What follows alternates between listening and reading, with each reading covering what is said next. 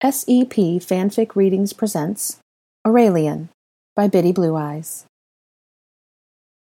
Chapter 1. Surprise Guest. "Mummy! Mummy!" the small boy cried in panic as the blur of colors swirled around him. As quickly as the spinning began, it ceased, and he was left in front of a roaring fire in a brightly lit room. "Mummy! Mummy!" he screamed with fright. "Bloody hell!" a voice shouted from behind him, accompanied by what sounded like firecrackers. The boy spun around, tears streaming down his face as he stared at two startled men. Both men were on their feet instantly. The dark-haired man with his wand at the ready. The red-haired man looked as startled as the child. His deck of exploding snap cards, immediately forgotten, lay at his feet. "Mummy! Mummy! Mummy!" the child chanted. His eyes were shut tightly, as if hoping hard enough he could will the world to be as he wished it. "Bloody hell!" the red-haired man repeated dumbly. "Who the hell is that?"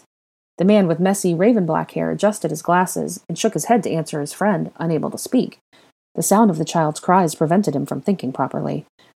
"He wasn't there a second ago. He just appeared," the redhead continued, speaking his observation aloud in hopes that his friend would concur.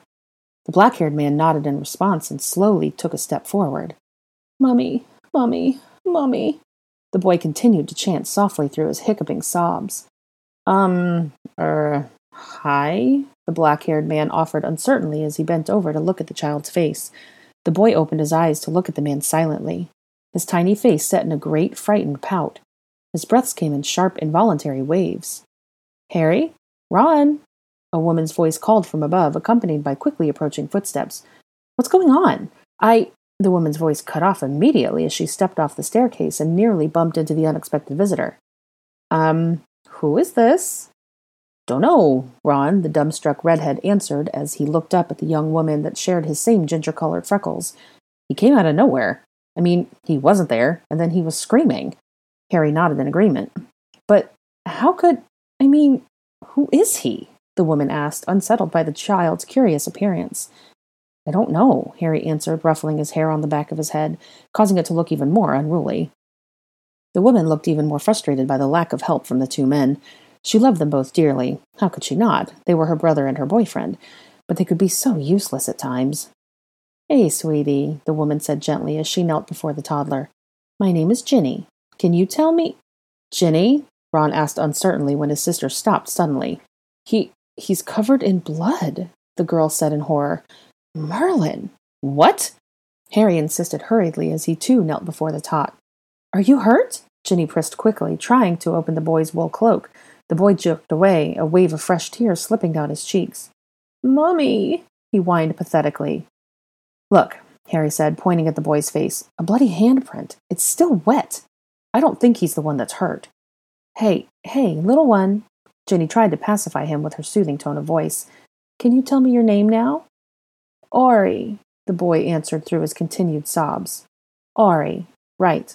Now, can you—" "What is all the racket down here?" another boisterous woman's voice carried down the stairs just before her appearance. "Oh!" "Mom, do you know this boy?" Ginny asked quickly. "No. Should I?" the woman asked as she appraised the child. "We don't know," Harry answered. "He literally appeared out of thin air." "Ori, whose blood is this on you?" Ginny asked nervously. Mummy's. Where's Mummy?" Ori squealed. "Oh, dear." The older woman, Molly, worried as she looked closer. She, too, knelt before the boy.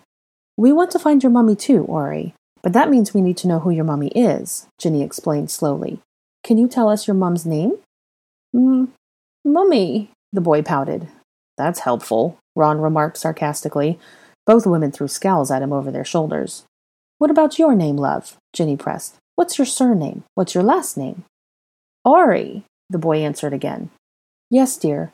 Ori is your little name, isn't it? But you have a bigger name, too, don't you?" Molly asked kindly, the unnaturally high pitch of her voice belying her calm demeanor. "What's your big name?" "Aurelian," the boy replied, his breathing beginning to calm slowly. "Very good," Molly praised. "Aurelian is a beautiful name. But I bet you have a bigger name still, don't you? I bet your mummy says it when she scolds you. What does your mummy say when you get into trouble?" "Aurelian Jude, come here right now," the boy barked in fierce mother's tone, pointing at the floor next to him. Very good. And I bet you listen like a good boy, too. Molly smiled, still unsettled by the situation and the blood on the child's face. She itched to wipe it away, but was afraid to frighten the boy any further. Jude, it doesn't sound familiar, Ron answered as he looked at the others in question. Ginny and Harry shook their heads. No, it doesn't sound familiar, Molly replied over her shoulder. But I have a feeling that is only his middle name. Aurelian, I know this is hard, but try to think. Where were you and your mummy before you got here? Harry asked seriously. Right here, Aurelian pointed to the spot behind him on the floor. No, before you got here, Harry cried, becoming more frustrated by the lack of helpful answers. What were you and your mummy doing? How did she get hurt?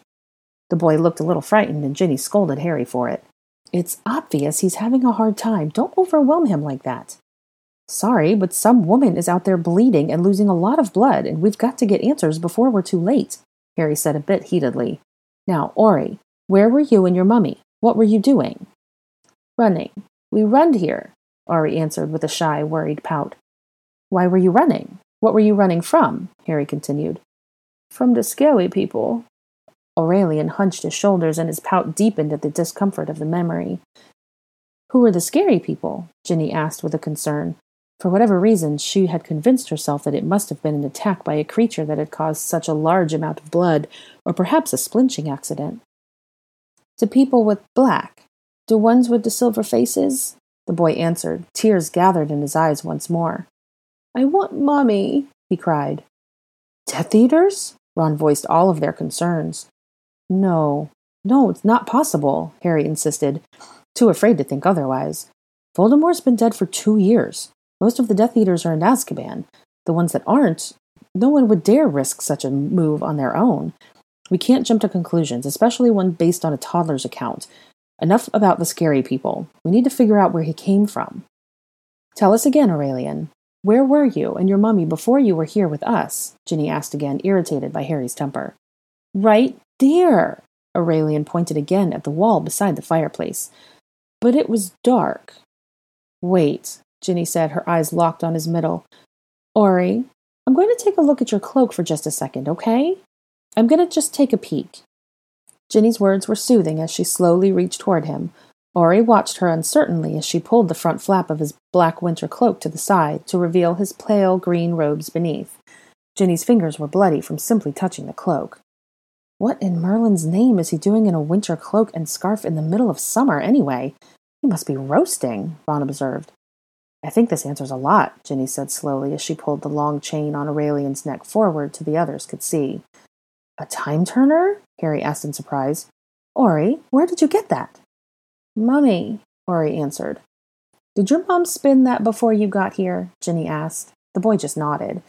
Why? Why would she send a small child through time on his own like that?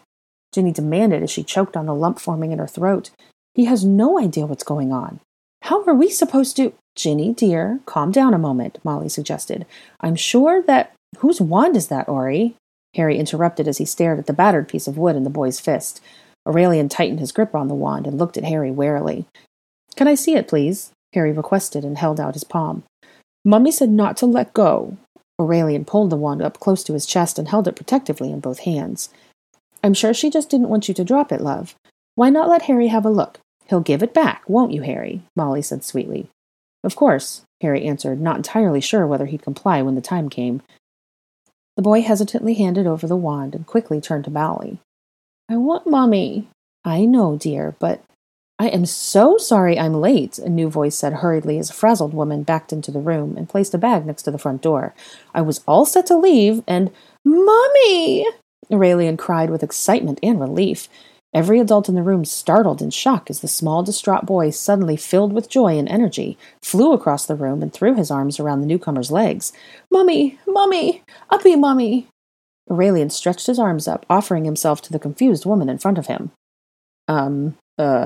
Hello? The woman answered uncertainly, apprehensive to touch the worn, ragged, unknown child. Who is this? The woman's confused gaze wandered over the familiar faces of her friends, but if she was looking for an answer, she would not find it there. Harry, Ron, Ginny, and Molly all stared unblinking, mouths agape at the curly-haired witch.